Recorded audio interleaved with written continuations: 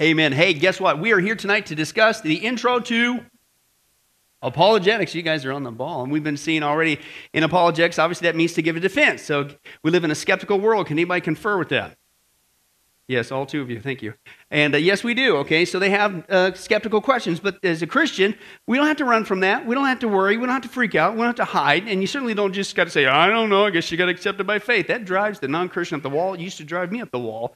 The answers are there. You just need to do what the Scripture actually says to do to give a defense, to get equipped to give a defense for the hope that lies within us. Now, we've been dealing with the skeptical question, first of all, about the existence of God. Everything has a beginning. And so that implies a beginner, i.e. God. Chapter 2, everything has a design. Just like a watch didn't happen by chance. It was made by a watchmaker. All of life is designed, made by a world maker, God. Okay, then we talk, well, what about evolution? Evolution says there is no God, and we have proof that it's all natural and took millions and billions of years. And we not only looked at that, we took a 42-week detour on that in the Witness of Creation study. Then we saw another argument for the existence of God, the argument of morals. Why do people inherently know that there is it's wrong to murder, it's wrong to steal? They never even came across the copy of the Bible. How do they know that? Because we were created universally in the image of God, morally and spiritually. That came from God. That's another argument. And then the last several weeks we've been dealing with, well, what about the Bible, right? Because that's ultimately where it funnels down to, is the source of truth, right? The world has their source of truth. It's typically their own opinion, their feelings, whatever they want it to be, right? We have a source of truth called the Bible, okay? And yet they will attack it and say there's no way that this book really did come from God. There's no proof of that. And that's what we've been saying. Oh, yes, it is. In fact, what we've been seeing is the Bible is the only book on the planet that after vicious after vicious after vicious attack still comes to the top and proves itself trustworthy. Nobody has ever attacked any other piece of literature in all of human history like they have with the Scripture. Okay, but if anything, as we saw before, the Scripture keeps rising to the top. Why? Because it really did come from God, and God doesn't lie, and He proves it trustworthy over and over again. Now, we saw to back up there in chapter 5, page 39, which says, well, okay, let's put it to the test. That's what we say, but some people say, well, of course you're going to say that. You're a Christian. That's circular reasoning, right? You're going to say that the Bible came from God.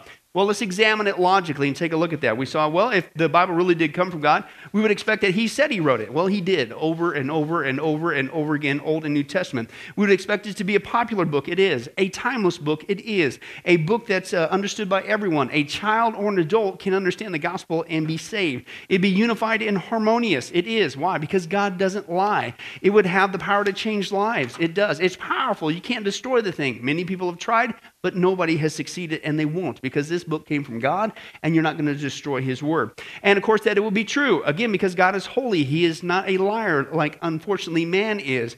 And we saw that the Bible is accurate, not only historically, we saw that with all the evidence of archaeology, but also it's accurate scientifically, as opposed to other contemporary cultures of that time when the Bible was written like the Old Testament, the time of Moses. Remember the science of Egypt we went through? By way of recap, to prevent balding, mix together the fat of a horse, a hippopotamus, a crocodile, a cat, a snake, and an ibex, and then mix in the tooth of a donkey and crushed honey. That was their science of the day. As we saw before, the reason why it worked apparently was because you didn't have to worry about to prevent balding, because you had no hair at that point. When you put that stuff on your head, it all just fell out, and not a need. And then it says to stop bleeding, you need to rub donkey dung on a cut. As we saw, most of us would bleed out before we'd ever do that. That was their science of the day. People want to say the Bible, it contradicts science. No, it doesn't. In fact, when we took a look at the facts, not only is it not superstitious like other cultures of the day, and if this was a book whooped up by man, you'd expect to see that in the Bible, but you don't. What you see is the Bible not only does not contradict known true science, but the Bible contains a lot of science that God relayed in the Scripture that we're just now rediscovering. Okay, if you just stick to the Bible. Then we saw it has supernatural power. If this book really came from God. Only God, how does He demonstrate? What's His handiwork on this book? How do we know this really came from God? Well, you would expect that if God is above and beyond all time, He knows the beginning from the end, that inside here He would easily be able to demonstrate that He can predict the future, since He can see the future, since He's already in the future, right? Well, that's the importance of Bible prophecies we saw there during that session there, and the Bible shows us that. Then we saw last time, well, wait a second, how do we know that it's reliable? We don't have the original manuscripts, but how do we know that what we have is accurate to the original? And that's what we saw last time with the New Testament, because of the way that it is copied there in the New Testament. These guys weren't just trying to relay a story. We'll see that again tonight. with the Old Testament, but these guys practice memorization, okay? And again, the hypocrisy that's used there, we have on record 7 copies of the writing of Plato, which nobody questions by and large, right? Nobody questions. Did this really come from Plato? How do we know this came from Plato? You proved to me this came from Plato. I think it's full of contradictions and errors. There's no way Plato really said that. Nobody says that, right? We have 7 copies on the whole plant, and it's 1,300 years removed from the original. Yet we have almost 25,000 copies of the New Testament, and we have some that we just now recently, within the last few years, discovered in the exact same year as written. And you're going to scoff at that? That's being hypocritical, okay? If you're truly wanting to seek the truth, okay? Now we come to page 56, and now let's consider the trustworthiness of the Old Testament, okay? The Old Testament. When it comes to the Old Testament, it is the careful copying techniques, is your blank there, copying techniques, okay, of the ancient scribes that can give us confidence that the original message has been accurately and faithfully preserved, okay? And as you can see, apparently Sasquatch says, hasn't the Bible changed over time? Who does these artwork, Reed? I don't know. But anyway, hasn't the Bible changed over time, right? Isn't that what the skeptic says? How can you trust that it's trustworthy, right? Especially the Old Testament, because that's way older than the New, right? Maybe you got the new right, but how about that old one? Well, let's take a look at that. Many of us have enjoyed playing the telephone game, okay? How many of you guys remember that? How many of you guys remember that sound that you used to have to stick your finger, not on an app on a touch screen, but on this little thing, and it had this little rotary thing. It went, remember that noise? Right? How many guys, not even that long ago, you remember that noise? With the modem, remember that? Wasn't that so cool? Yeah, it's logging on, 28K, yeah. Whatever, okay, but remember back in the day when you played the telephone game, okay, you whisper a sentence or story into someone's ear, and they in turn whisper the message into someone else's ear. And on it goes until the last person has to report the message he or she has received. Most of the time, what? The story's different than the original. Now, again, we've already talked about this before, but since they're mentioned again, let's take a look at it shortly, briefly. Okay, but isn't that the mindset of the skeptic, right? They assume that, well, that's the most idiotic statement I could ever hear from you, Christian. I cannot accept that as logical. Because there's no way that over all these years, a couple thousand years that the Bible was written, several thousand years when you look at the Old Testament too, there's no way after telling the story around a circle that it's accurate, and there's no way. Well, really when people say that, they're showing their ignorance. I don't mean that in a detrimental sense. They're showing their ignorance of how the Bible was transmitted to us. It wasn't copied around from a story. I hope you remember this after, 3 millennia. That's not all that was going on. As we saw before, it says here, what evidence do we have that the same sort of thing did not happen to the message of the Bible over the years? Well, specifically the Old Testament, this is what we saw when you chart out the actual ages mentioned in the Bible. And I'll show you that, okay? There wasn't, over, centuries and centuries, and hopefully that they remembered what somebody said to somebody who said it. No, okay? When you add up the dates in the Scripture, Adam knew Methuselah for 243 years.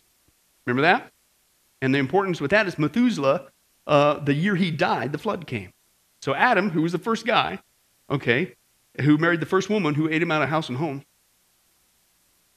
And it was called paradise because there was no mother-in-law. Or whatever. My wife's over there. I don't think she's listening. Oh, hey, listen, Brandy's got a great mother-in-law. Tom, knock it off. But anyway. No, I do too. But anyways, Methuselah, okay. So Adam, he's the first guy. He translates that to Methuselah. Well, Methuselah knew Noah for 600 years if you add up the dates. You could learn a lot in 600 years. Anybody concur, right? Okay, but Noah had 6 living ancestors that could have personally known Adam, not just Methuselah. So he could have got it from a bunch of other guys who personally knew the first guy. Now, all of 10 of Abraham's post-flood ancestors, even Noah, if you add up the dates, were still alive for his early life. Well, that's to Abraham, okay? In fact, Shem was still alive, not just for Abraham, one of the 3 sons, okay, for Abraham, Isaac, and Jacob. So you do the math, the first 2,157 years of mankind was covered by the lives of 3 men. So much for going around in a circle. Well, I hope you remember this. Okay, and this is first-hand account.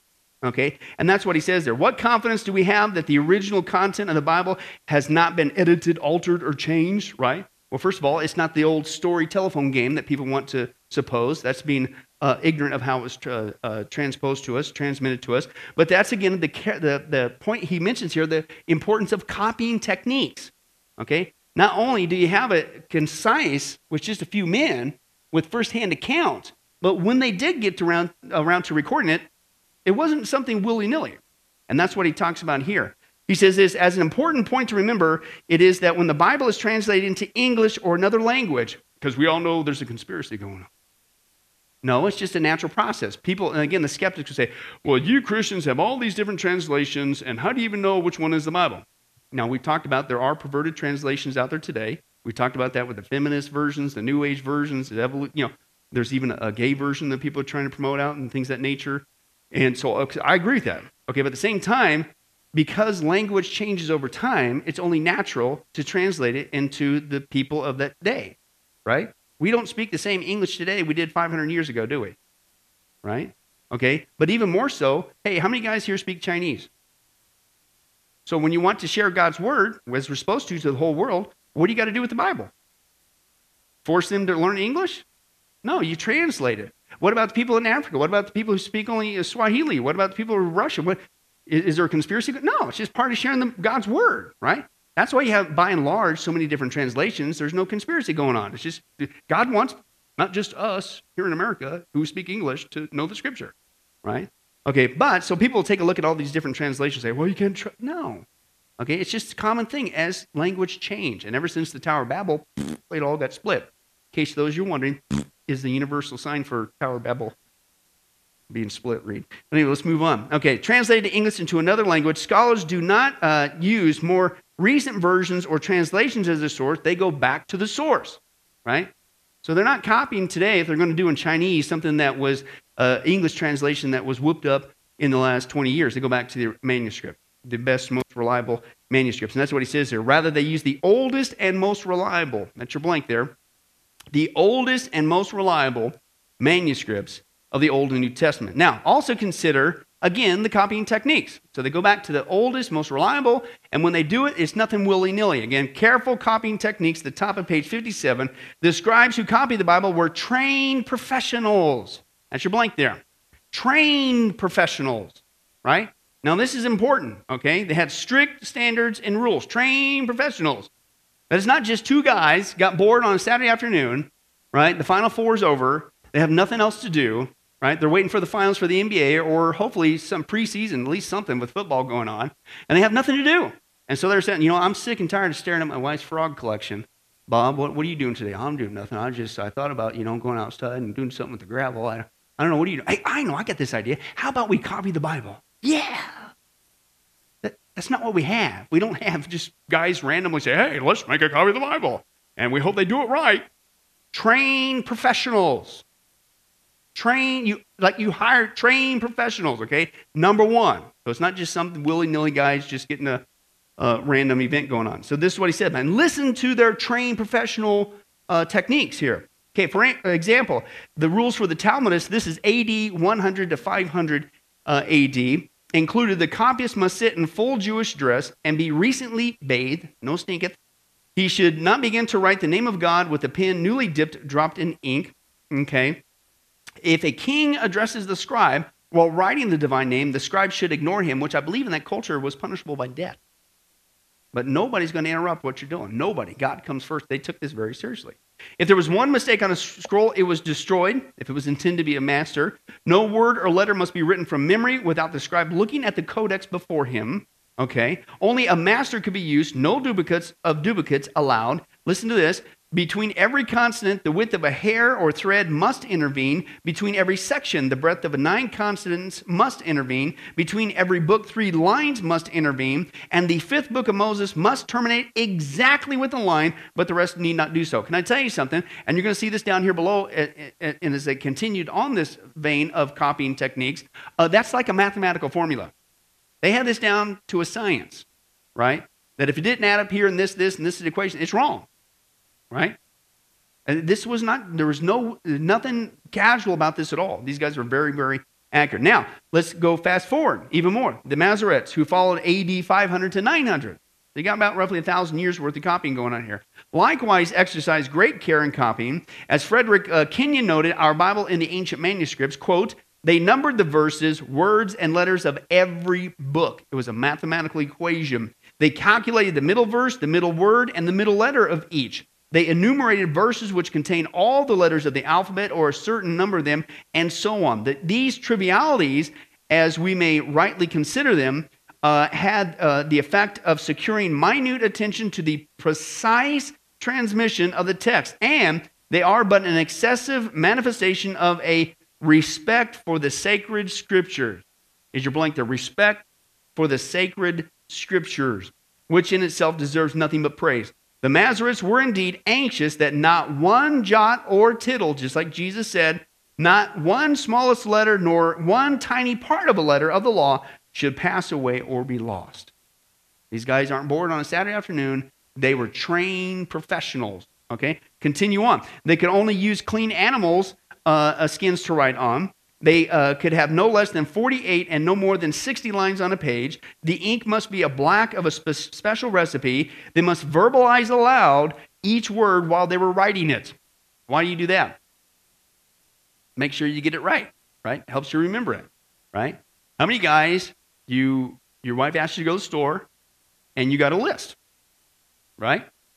Right? But as you're walking out the door, even though you got the list, what's she doing? She'd be verbalizing what's on the list, right, to help you remember even more, right? It's just memory, right? It's actually a teaching technique, right? The more gates, if you use the eye gate with the ear gate, and if you can speak, right, it actually increases the retention rate, okay? But that's what these guys did right here. They must wipe away the pen, okay, and wash entire bodies before writing the word of God. Okay, if 3 pages required correction, the entire document must be replaced. The letter, words, and paragraphs must be counted. Again, a mathematical formula. The document becomes invalid if 2 letters even touch each other. Okay, and all documents could only be stored in sacred places, and all old and worn documents were buried with ceremonial pomp. Okay, and some of the reports were the documents, they even burned them to ashes, so that nobody could even find them in whatever. And that's just the old and worn ones, right? Because they don't want you copying from something like, is that a A? Or, if it started to get faded. This is how serious they are. Now, with these strict techniques, how many guys would think that if you were bored, watching the Frog Collection, you probably still wouldn't do this, right? Because this is a lot of work, right? There's nothing willy-nilly about this. And again, as we saw before, this is the importance of the Old Testament, the Dead Sea Scrolls, okay, before we move on. Okay, the Dead Sea Scrolls, we talked about this before. When the Dead Sea Scrolls were found, again, we've shared this many times, but again, since we're in it again, okay, the earliest copy that we had of the Old Testament prior to the Dead Sea Scrolls was about 900 A.D., not B.C., 900 A.D., right? When the Dead Sea Scrolls were found, it was, I think, about 125 B.C., okay, is where they found them. And so that's about 1,000 years removed from the copies we've been using for our Bible. Okay? So when that came out, the Dead Sea Scrolls, the skeptics, man, they were going to town. We got you Christians now. We know there's going to be huge mistakes in here because there's no stinking way that you guys copied this for over 1,000 years and got it right. We got you now. What'd they find? Just like we saw last time with the New Testament, extremely minor things like punctuation. Ooh, you forgot the period. Right? I can't trust this, right? Or minor spelling differences, right? Is what they discovered with the Dead Sea Scrolls. To give you a couple examples, like we have today, we would spell theater like this, right? Going to the theater. Well, some people today, believe it or not, spell it like this: theater, theatre.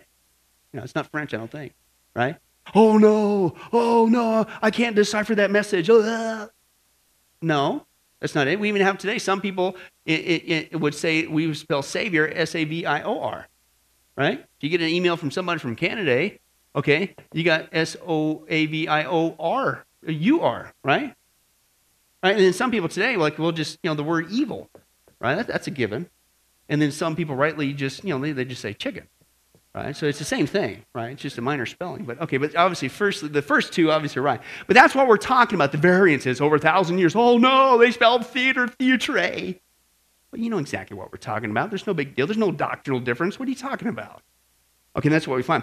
Now, what's really interesting, just like with the New Testament we saw last week, and the scrolls that they found were not too far from the Dead Sea Scrolls with the New Testament documents that we found. Some of the books in the New Testament we've now got, according to the dates that they believe that they were written, the exact same year. Remember that from last week?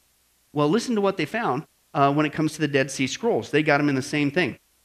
One guy says this. He says when when they compare the Dead Sea Scrolls from what they found from 1,000 years earlier, he said, when you look at the youngest Old Testament book, which I think is Nehemiah, okay, scholars will differ conservatively, but they would believe somewhere around 325 before Christ. The oldest Dead Sea Scroll was written 300 years before Christ, right? So you got a 25-year difference from the actual writing. That's within the same generation. That's pretty close, right? But he says other people would say, and how much stock you want to put into Wikipedia, but they actually would date the book at 325. So if you take that date, that puts it at, just like with the New Testament, certain books, the exact same year. Now what's amazing about that is you'll sit here and scoff at the Old Testament, the New Testament, and we got portions of these actual writings within the actual same year. Both of them, old and new, right? Lots of them within just a couple of years. A whole bunch of them just in the same generation, right? But yet you will not even bat an eye. You won't bring up one skeptical argument. You won't even question an iota. The writings of Plato, 1,300 years removed, and we got 8 copies on the whole planet. Don't think so. Somebody's being a hypocrite. But speaking of which, then we move on to the next page at the top there with Pat Benatar. It says, what about the contradictions in the Bible there? Page 58. Page 58 there. It says, Dr. Gleason Archer, a Harvard graduate who taught graduate level seminary in the field of biblical criticism and learned over 30 languages, most of them the language of the Old Testament times in the Middle Eastern world, in his book entitled Encyclopedia of Bible Difficulties. Right? Here's what he says. As I have dealt with, is your blank there, as I have dealt with, okay, one apparent discrepancy after another, and have studied, is your next blank there, have studied the alleged contradictions between the biblical record and the evidence of linguistics, archaeology, or science, my confidence in the trustworthiness, is your blank there, trustworthiness of Scripture has been repeatedly verified and strengthened. Verified and strengthened, okay, by the discovery that almost every problem in Scripture that has ever been discovered by man from ancient times until now, if you're honest, have been dealt with in a completely satisfactory manner by the biblical text itself or else by objective archaeological information. Now, we saw that before when we dealt with the historical accuracy of the Bible. Time and time again, the skeptics say, hey, we can't find the Hittites. We don't see any evidence of doors in Sodom. This can't be true. They didn't use camels. They didn't have writing back then in Moses' day. How could he have written? Guess what? You keep digging in the dirt, what do we find? Yeah, Bible's got it right. Not one archaeological find ever contradicts the scriptural account. As we saw before, it's so accurate that archaeologists today, you want to know where something's at? They go to the Bible first. Ah, there it is, right? Okay, but that's what he's saying. Like, people might throw up initial objections because they can't find something historically, but you keep digging, you find it, right? Or if people say that there's a contradiction here, when you do your homework, when you study it, when you deal with it honestly, it's not true. In fact, Dr. Norman Geisler, he goes even deeper than that. Great resource, by the way. He said he's made his hobby of collecting alleged conflicts or, quote, mistakes in the Bible. In fact, he's written a book called When Critics Ask, in which he devoted more than 570 pages of alleged contradictions in the Bible. And he said this, I have a list of about 800 of them. And you can go to the internet today. You could even do a search for so-called contradictions in the Bible or errors in the Bible, and you'll come up with all kinds of things, right? But when you do the homework, isn't that what you're supposed to do if you're trying to be an honest seeker of the truth? You read something in context, you don't take it out of context, and what I've experienced 95% of the time, that's what's going on. You're wrenching one verse completely out of context, and you're trying to make the Bible say something it's not. Read the context. Or it's an archaeological attack when they don't even realize, I'm sorry, 50 years ago they discovered that was real. You need to do your research, right? But what they do is they do what I used to do, and they parrot. They parrot the media. They parrot like, well, it's on the internet, so it's got to be true. You know, this is atheistbob.com. He must have a doctorate, and he knows everything.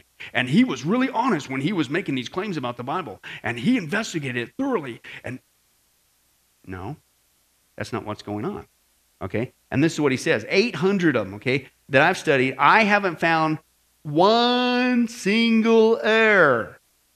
One single error in the Bible. But I found a lot of errors by the critics. Okay? When it has been proven to be accurate over and over again in hundreds of details, the burden of proof is on the critic, not the Bible. And that's what we talked about before when we originally got into this section. How do we know the Bible came from God? Okay, is flip the script, flip it around. right? You're the one that's making a claim about the Bible. You're the one to actually sit there, because I used to do the same thing, and nobody ever challenged me, right? I used to say, the Bible is a book whooped up by man, full of contradictions and errors. How many of you guys ever heard that from somebody?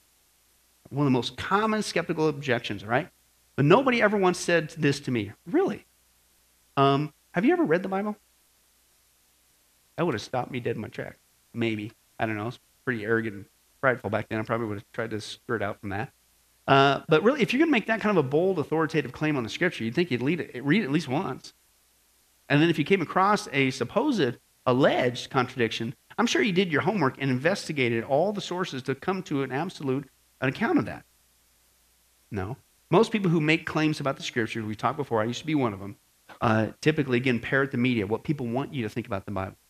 And they've never even once either read the Bible or very little of it, and somehow that makes them an expert. It's called being intellectually dishonest, okay? And so you need to flip it around. When somebody says there's full of contradictions, it's like, okay, so how long have you been studying the Scripture to come to that conclusion? Right? Come back when you have, and we'll deal with it. All right, let's move on. Okay, top of the page, 59. Is the Bible, here's another one, is the Bible the only book from God? Ooh, in our one worldly push today, one world religion, isn't this a hot button? Tom, you are an intolerant bigot. How dare you think that your way is the only way? I love people, man, when they come up to me and they accuse that, excuse me, sorry. Flip over to John 14:6, and there's something about having them read it with their own eyes. Can you tell me what John 14:6 here says? Oh, by the way, this is from Jesus. Notice the red letters? Can you tell me what that says? Oh, that's right. It says, Jesus speaking, I am the way, the truth, the life. Okay, not a way, a truth, a life. The truth, the way, the life. Nobody comes to the Father but by me. Oh, I didn't say that. Jesus did. And I don't recommend you calling him an intolerant bigot. He's the only way out of this mess. I didn't say it. So you can sit here and take it out on me, but really, oh, by the way, Jesus doesn't lie and he doesn't lose. Right? But this is our world today. It's called pluralism, syncretism. They're trying to mesh them all together because they're trying to get all the religions to come together as one, which is a major mega Bible prophecy issue. And the Pope right now is big spearing that up right now as we speak. Okay, and he's coming over here soon. Wonder what's going to happen. But let's move on. Why can't the holy books from other religions also be from God? Isn't it arrogant and narrow-minded to claim that only one religion has the truth? All right. How many guys heard that one? You need to have an open mind. Like one guy says, man, your mind's been open so long, your brain's done rolled out.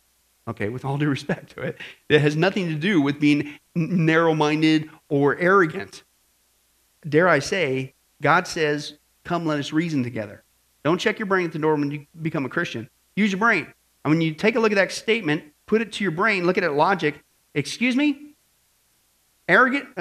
Me sticking with the Scripture, as we've seen in this chapter, okay, the last couple chapters, is tried and true. It stands up. There's no contradictions, not one. It stands up to historical evidence, scientific evidence. The transmission standards are absolutely amazing. Unlike any other book in history, it stands up to every critic attacked over, and God demonstrates it had to come from him by predicting things in minute detail over the future. And then you want to say that I should trust the writings of the Egyptians or the Egyptian Book of the Dead or whatever, when those guys said that if I wanted to, get rid of problems, I put animal dung and worms and things, and if they get that wrong, I'm supposed to trust them on eternal matters? Bible doesn't get anything wrong. I'm kind of swaying over that direction. You want to take a look, you say, oh, all books, claim to have the right truth. Really, as we saw before with Mormonism. Excuse me? When you do the research, the prophets who God used to inspire writing the Old Testament, New Testament, they weren't involved in witchcraft like Joseph Smith was, right? Etc., etc. Okay, not only that, but when you examine the writings themselves, the Bible holds up 100% accurate when it comes to the archaeological evidence that it says. When it talks about cities and weaponry and monetary systems and kings and provinces, and all, gets it right 100% of the time. How much archaeological evidence is there anything of the two supposed Lamanites and the Nephites of the Mormons that are mentioned throughout their so-called scripture? Zero. And I'm going to stake my eternal destiny on somebody who can't even get their archaeology right, and I mean zero. They even got it wrong on the DNA. In fact, they know right now the DNA proves, DNA testing, that the Lamanites could never have been the descendants of the American Indians, which is what they know. We know that DNA. They know it. So, okay, but I'm still going to risk it that they're right. No, you don't risk eternity. Right? But the Bible gets it right. So it's not that you're being arrogant or narrow-minded. I'm sticking to the one that's tried, tested, and true, because one thing you don't want to get wrong is where you're going to spend eternity. What does that got to do with being arrogant? Nothing. You go with the one that proves itself, right? But that's the mantra. That's the you repeat a lie loud enough, long enough, and often enough to be, all truths teach the same thing, all paths. No, they don't. And then if you disagree with that, oh, you're being arrogant, narrow-minded. No, it's not. Okay, let's continue on. Christianity does not claim there is no truth in other religious books. Let me give you an example. And this is what New Age does, to suck you in, right? Because certain texts in certain religions basically has kind of a re-rendering, if you will, of the classic golden rule that is contained within Scripture. Do unto others as you have them do unto you, right? And so they'll take something like that, which is kind of like a universal thing, right? Okay, granted, maybe it says it in there, but that doesn't mean, okay, they got everything else right. No, not at all, okay? Did you know that rat poisoning is about 99% good stuff? It really is. It's about 99% good food. Now, I don't know who would go around eating green sprinkles, right? Maybe for cupcakes or something, but anyway, but it has to be good because you got to get the rats to eat it, right? Got to be something good at it. If it was all 100% poison, they go the other way. It's like a piece of chicken. Get out of here. 2 in one study, so 2 plugs. Okay, but 99% good food, but it's the 1% that kills you. So you got 1 little percent. Okay, you might have something golden rule, but the other stuff is rotten. It's because you're being narrow-minded and bigoted. No, because we put it to the test and it doesn't hold up, unlike the Bible, right? So even though there might be like a blend over, that doesn't mean a carte blanche thing that's used. Everything that's written out of that text is accurate. Did you know that Paul, the Apostle Paul, actually quotes, I think a couple different times, secular philosophers? Okay, I think one of them was called Meander. Okay, he was wandering everywhere he went. No, but it's Meander. Okay, and I think it's from the phrase that Scripture includes: "Bad company corrupts good character." That was actually like a secular phrase today. Okay, if I have my info right. Okay. But so does that mean that we have to trust everything that's of that nature? No. Okay. For instance, like today, we would say, well, Will Rogers, you guys remember him? Okay, you always make these quips and stuff like that, famous saying. I can't think of anything off the top of my head. But if we were to say something like that, we'd go, yeah, that's a true statement. Okay, does that mean that everything he said was accurate? No. If I were to write something, a lesson or something, biblically, whatever, and I use the phrase, man, I was hungry, so hungry I could eat a horse, right? Does that mean that, you got to actually do that or something, right? It's just the common language of the day, and that's what God used. He used the men of the personalities. He wasn't say, okay, that means anything, everything out of where that phrase came from is true. It's not at all. But people take a look at that and these things in the Scripture and the other writings, they say, well, see, this is proof they're all from the same source. No, they're not. Okay? And that's another way that they suck people in. Okay? It only claims the Bible is true, and whatever is contradictory to the Bible is false. Okay, well, that's an arrogant. No, it's not. Because who keeps standing and come to the top 100% of the time? The Bible. These guys get it wrong all the time. Right? So I'll stick with the one that doesn't get it wrong. Right? Okay? He says this. Imagine the following scenario. Is this really arrogant and narrow-minded? Right? 3 people ask the question, what is the capital of the United States? One person says New York. Another person answers Washington, D.C., and the other answers Toledo. It wouldn't matter how sincere they were about their answers. Only what? What? Did I just hear you guys say one? Only one? You guys are arrogant. You're narrow-minded. You are intolerant bigots about America. You're not really patriotic because you're all going to work together, become one. No. How ridiculous would it be? You can't be all 3. It's one. But see, this is what the world does, right? They say all the religions, no, they don't teach the same thing. There's only one way out of here. It's through Jesus Christ, right? You can't say it's this and that and somehow that's being honorable. No, it's being foolish, right? Just like, excuse me, it's not New York and it's not Toledo. How many of you guys know that? Okay, good. Praise God. Okay. Okay. But that's not being arrogant or narrow-minded, okay? It goes on. It wouldn't matter how sincere. Oh, by the way, did you know that people, I don't care, sincerity is not the acid test for truth. It just means you could be sincerely wrong. Right? That's all it means. Okay? They can't all be true and contradict each other at the same time. Why? Because that's illogical. In fact, if you were to actually say, nope, I have an open mind. I believe that all three of those are the capital. Who has checked in who's brain at the door? With all due respect. But when we say, no, it's got to be one, somehow we're the weird ones? Right? And if it's not acceptable in this scenario, why is it acceptable in eternity? Right? Continues on. They can't all be true and contradict each other at the same time. Further, it should not be considered arrogant and narrow-minded to say that only one of their answers is correct. It has nothing to do with that. Likewise, if the Bible declares that Jesus died on the cross and rose again from the dead, 1 Corinthians 15, and the Quran teaches that he did not, Surah chapter 4, 157, both books cannot be true on such a crucial teaching. Why? Because that's pure common sense logic. They both can't be true. It's impossible. It's illogical. Okay? In fact, you're being illogical to say, well, they're all the same. No, they're not the same. If we even get that far, believe it or not, when people say all religions basically teach the same thing, they just told you two things. Number one, they don't know anything about the Scripture, biblical Christianity. Number two, they don't know anything about world religion. Because when you study world religions, they aren't the same. We might get to that in a little bit. Okay? He says this, one of them has to be wrong. Now, is that being arrogant, narrow-minded? No, it has to, because it's contradictory. That's common sense. That's logic, basic logic, okay? Further, if the writings of Joseph Smith teach there are many gods, and they do, they don't tell you that when they come knock at the door. All right? That's the secret knowledge. When you go on the little 2-year bike tour to get into the high priesthood, and if you do that, okay, and follow all the Mormon rules, then you get to the third celestial kingdom. And you get to become your own god, and your wife gets to become a goddess and forever populate planets. That's what they teach. They don't tell you that when you go knocking. Okay, so if he taught that, and yet the Bible declares there is only one God, and it does, then both of these writings, what? Cannot be true. Here's your only logical option. It has nothing to do with being narrow-minded or bigoted or intolerant or arrogant. If the Bible's true, Smith is wrong. If Smith is right, the Bible's wrong. You can't have it both ways. Right? One more. The belief in reincarnation is common in some religions, such as Hinduism and Buddhism. But the Bible says, Hebrews 9:27, man is destined to die how many times? One time. And after that, you face judgment, which means you better get it right the one and only time you got it, which is now. Okay? Both beliefs cannot be true. Okay? One must be false. Okay?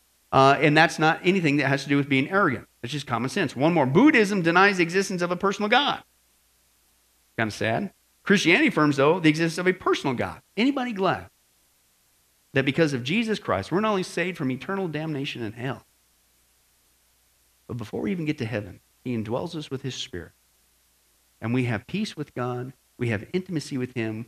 We could speak with him, pray to him, hang out with him, enjoy him, learn about him, talk to him, share him with other people, anywhere, anytime. And oh, by the way, who is he? Oh, he's just the creator of the universe. That's kind of cool. Buddha, no, nothing personal. You're on your own. Both can't be true. And it has nothing to do with being arrogant or bigoted or narrow-minded. And just as we close, I'm going to rip through some different religions because I wanted to once again dispel that myth because it's being propagated today, even in the church, unfortunately, the apostate church, because they're sucking everybody into this global one-world religion, which is a sign we're living in the last days. All right, but you tell me, I'm just going to take a look and just going to hit some highlights of different religions, major religions on the planet, and you tell me if they all teach the same. Okay? How about the Baha'i faith? Right? The Baha'i faith, they say the soul is essentially good. Do you guys want to do the game show answer? The buzzer? No? What's the Bible say? No, the heart is deceitfully wicked, right? Surely as David said, I was born in sin, right? From the time my mother conceived, we're born with the sin nature. We're not born essentially good. No, the scripture says, but don't you know they all teach the same thing, all religions? No, they don't.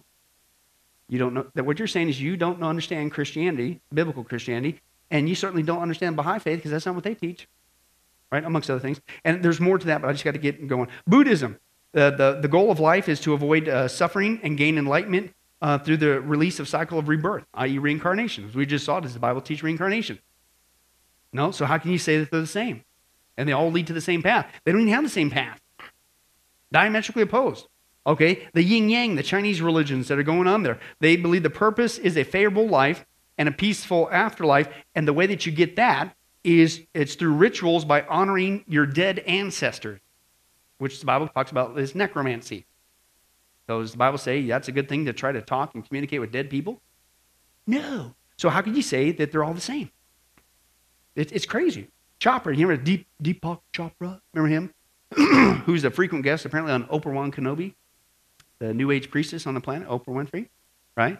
And here's what he says. He believes that God is a New Age thing, and it's also kind of like a mixture of Hinduism, Eastern mysticism, that God is everything. God is all, right? You are God, the pew is God, we're all God, right? Okay?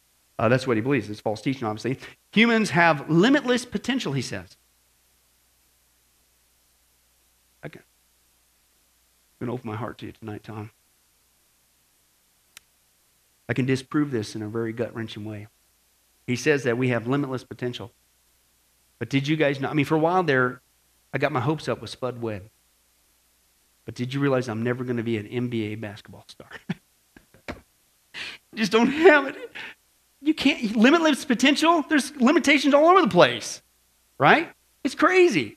There's just certain things you can't do, right? How many guys wish you could just fly? Must be a guy thing, apparently. Yeah, that'd be kind of cool. Try as you might, if you jump off the roof here, what are we going to do? Well, we're going to laugh, but then we'll pray because we're Christians, right? What? It ain't going to work. There's limits to life. Right? But it said, hey, limitless potential. And of course, you have to go through all these techniques and buy the books and go to the seminars and pay for it. And anyway, that's good. But and they believe that health and success can be focusing on the whole self, right? And oh, by the way, that's the same thing that's going on with the health and wealth, name it and claim it, grab it and blab it, Kenneth Copeland and Creflo Dollar and all those false teachers and Benny Hinn, those guys. If you do the research, you know where they got that teaching? From the guys with the early movement, with the charismatic movement that spilled over, is that if you look at some of the early core guys that launched that, guess where they came out of? Hinduism and New Age teaching. And they just slapped Christianity. Instead of saying it's a mantra, right? You repeat your mantra to create creative visualization, right? They call it faith. But the techniques they use is Hinduism. The same thing. All they did was repackage it and try to Christianize it. Christian Science says there's no Trinity and that matter and evil do not exist. Really? You tell that to the person who'd lost their family when somebody shot them.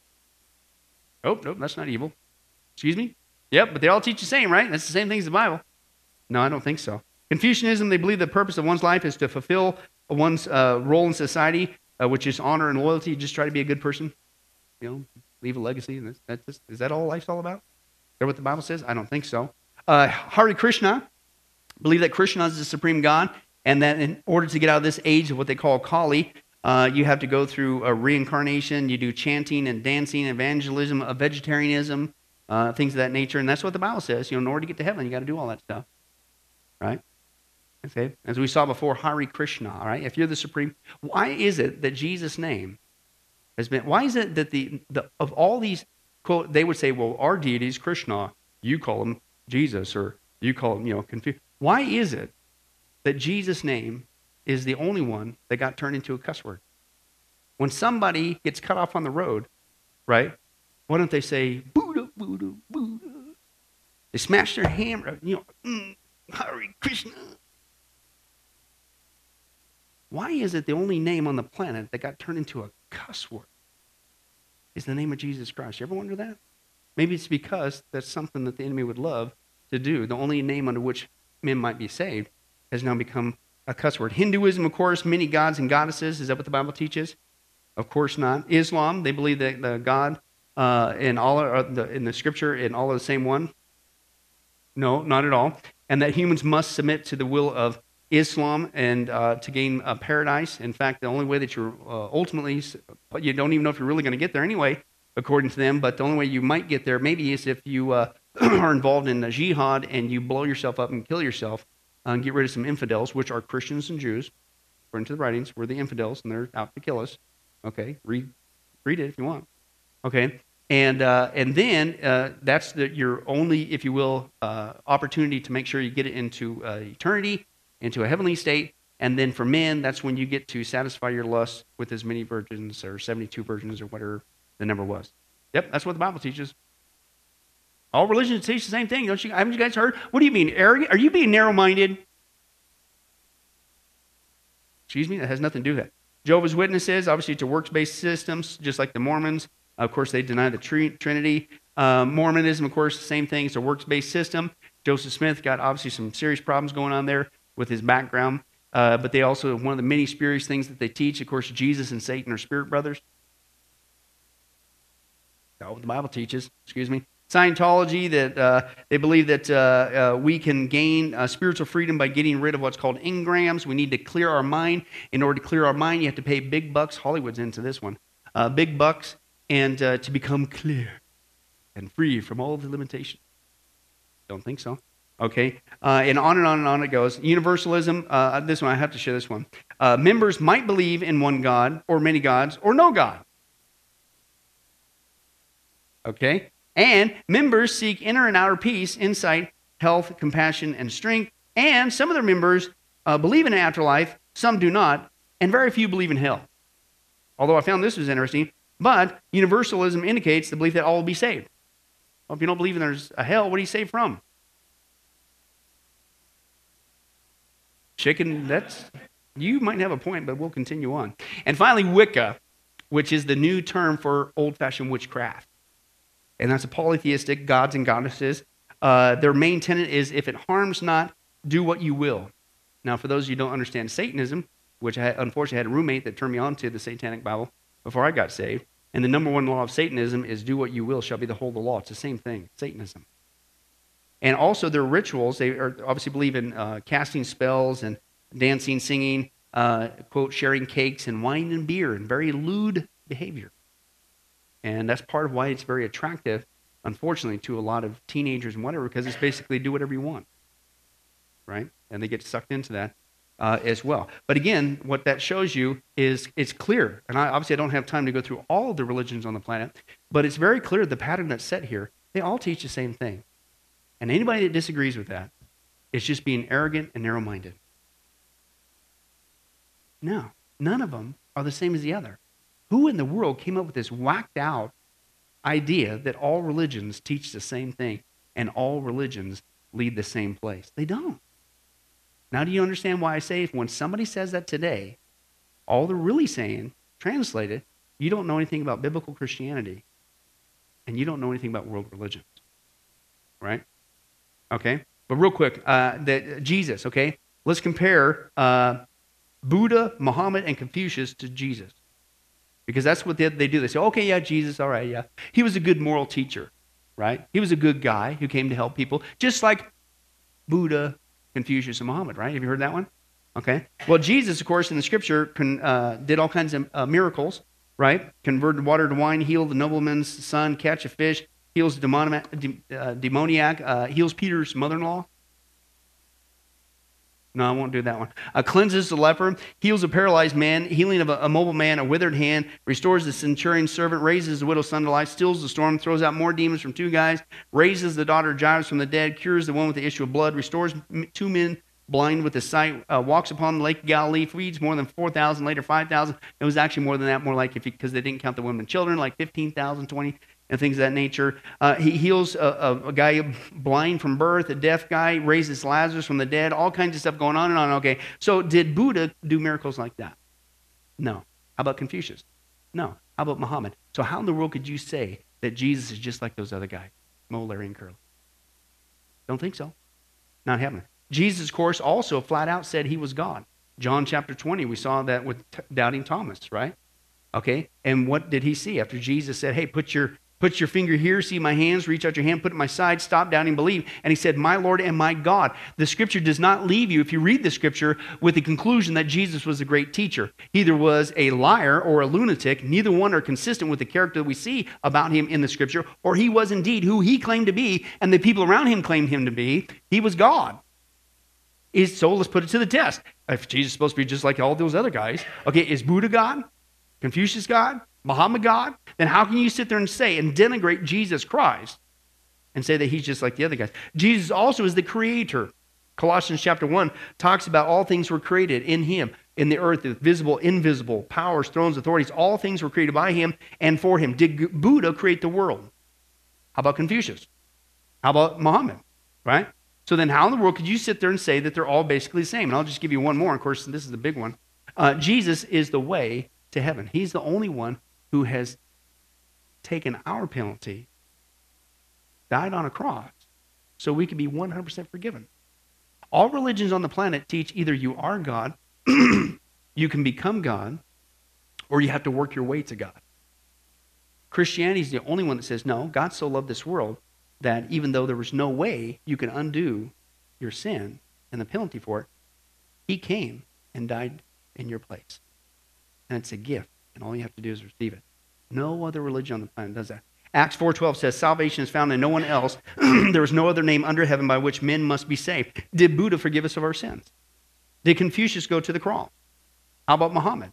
No. Then how in the world could you sit there and say and denigrate Jesus Christ and sit there and say, oh, he's just like all those other guys. He's just a great teacher. That's not what the scripture says. And see, that's the problem. You haven't even read the scriptures, have you? And again, even if you read it once, did you read it truly open-minded? Okay, and even if you just read it once, does that make you an expert on it? Right? The good news is, if you read it, you don't come to that conclusion. Buddhism can't save you. Islam can't save you. Mormonism can't save you. Catholicism can't save you. Humanism can't save you. Spiritism can't save you. New Age can't save you. But if you read the Bible, which has stood the test of time, and the critics and the attacks over and over and over again, it's unlike any other book on the whole planet. And every time somebody tries to smash it, it keeps rising to the top. If you're honest with that, then you come to the conclusion, hey, there's good news. Jesus Christ can save you and will save you, unlike any other, quote, religion, if you even want to call it that, on the planet. That's what you get when you look at the Scripture. I don't believe that the Scripture came from God because I am checking in my brain at the door when I, as a New Ager, tried all those different religions and nothing worked. But all I knew is that one day, when I specifically cried out the name of Jesus Christ from my heart and said, forgive me. Bang! Instantaneous result. And then even after that, doing the research, knowing those other writings, nothing stands the test like the Scripture because it came from God. Amen? Lord willing, next week we're going to get into the hot button. Why is there so much evil and suffering in the world? Right? If God's a God of love, why does that go on? Does he need care? Well, we'll talk about that, Lord willing, next time. Let's pray. Well, hi, this is Pastor Billy Crone of Sunrise Baptist Church and Get a Life Ministries, and I hope you enjoyed today's study. But in closing, before you go, let me ask you one final question. If you were to die today, are you sure that you go to heaven and not hell? You see, here's the problem. The Bible says that nobody automatically gets to go to heaven, and that's because God is holy and we are not. The Bible says that the wages of our sin or our unholiness or the wrong things that we have done have separated us from God. And the wages of our sin or unholiness means that we deserve to die and receive God's judgment to go to hell and not heaven. In other words, we're disqualified for heaven. And that's because God being holy and us being not, the two cannot mix. So what are we going to do? Well, that's bad enough. The other problem is we don't even want to admit this dilemma, even though God already knows it all. And so out of love, God gave us something called the 10 Commandments to show us that we're really disqualified for heaven. We're not holy, we're not perfect like him. Let's take a look at just a few of those here today. The Bible says, the 10 Commandments says, you shall not bear false witness. That means lying. How many of you ever told a lie before? Well, those of you who didn't raise your hand, you just did. Okay, let's be honest, folks. Let's not tell another lie. We've all lied. Well, believe it or not, that disqualifies you for heaven. That's how holy God is. He is the truth. He does not lie. And so that makes us a liar. Another of the 10 Commandments says, you shall not steal. Okay? How many have ever taken anything without permission? Well, all of our hands should have went up at that one. We've already said we're a bunch of liars. Okay? Well, we've all done that. And it doesn't have to be a bank. It could be a pencil in the 3rd grade. That means that we're a thief. Okay? The Bible says that God is so holy, even his name is holy, and that's why one of the 10 Commandments says, you shall not use the Lord's name in vain. Hey folks, isn't it ironic how now the blessed name of Jesus Christ, the Bible says there's no other name under heaven by which men might be saved, Jesus Christ, has now become a cuss word. Folks, the Bible says that's the sin of blasphemy. Okay? And folks, let's be honest. We've used God's name in vain before. The Bible also says in the Ten Commandments, you shall not commit adultery. And Jesus takes the standard even higher. He says, listen, it's not just physical adultery. He says, surely I tell you that if you look at another person with lust in your eye, you've committed adultery in your heart. God looks at the heart. One more out of the Ten Commandments says, you shall not murder. And you might say, well, hey, I haven't done that one. Really? The Bible says that the sin of hatred is akin to the sin of murder. You, in other words, in your heart, wish they were dead. You pulled the trigger, if you will, in your own heart. And the Bible says God sees that, and it's just as bad. He knows the mind, He knows the hearts, the thoughts, and the intents that we have. Folks, that's just 5 out of the 10 commandments. How you doing? Not very well. None of us can keep them. They're God's x-ray to show us that we're disqualified. And so when, not if, your time comes, because we're all marching towards the grave at different speeds, you're going to have to stand before God. And you're going to have to say who you really are. He already knows. Hey, God, let me into heaven. I'm a liar. I'm a thief. I'm a blasphemer, adulterer, and a murderer. Folks, the Bible is clear. Such people as these will not inherit the kingdom of heaven. That's the problem. Here's the good news. God so loved the world that He sent His one and only begotten Son, Jesus Christ, that whoever believes in Him, what He did on the cross on our behalf, that we will not perish, we will not go to hell, but He will give us the gift of eternal life. Jesus died on the cross to forgive us of all of our sins. It's something that we don't earn. We can't earn. It's a gift, the Bible calls it, and a gift cannot be earned. He was taking the death penalty in our place. That's what the cross was of the day. And that if we would just ask Jesus Christ to forgive us of our sins and believe that in our heart that God raised Him from the grave, showing that His death is satisfactory to God to forgive us of all of our sins, no matter what we've done, the Bible says we shall be saved. The Apostle Paul says that if we confess with our mouth Jesus is Lord and believe in our heart that God raised Him from the grave, we will be saved. Let me give you a common analogy of what God's doing and what He did for us with Jesus dying on the cross on our behalf. In life, we know that people can be sentenced for a crime to where they're actually on death row. The courtroom scene has completely finished. The gavel has already sounded. They are going to jail, and they're just awaiting their time before they go to the death penalty. As they're sitting there in the jail cell, it's a proven fact they did what they did. Everybody knows it. They're just waiting for that time for their number to come up, so to speak, and walk down that hall and be executed. There's nothing they could do to reverse their crime. No amount of good works in that jail cell can reverse what they've done. It's too late. It's over. But believe it or not, there's one way that people even today can get off of death row. And that's if the one in authority, the governor, if he were to, out of mercy and kindness, nothing that the person did, because they don't earn it and they don't deserve it, and they can't earn it, if he would grant them what's called a pardon, out of the kindness of his heart, he has the authority to grant them a pardon and absolve them completely of their crimes against the state. And did you know that there's actually been people that this has happened to, that the governor, out of mercy, has granted them a pardon as a gift, and they've gone down to the jail cell and handed that person, extended it through the bars, here, I'm granting you a pardon. If you would just receive it, you can go free right now. And did you know that there's actually been people who've said, no, I don't want your pardon.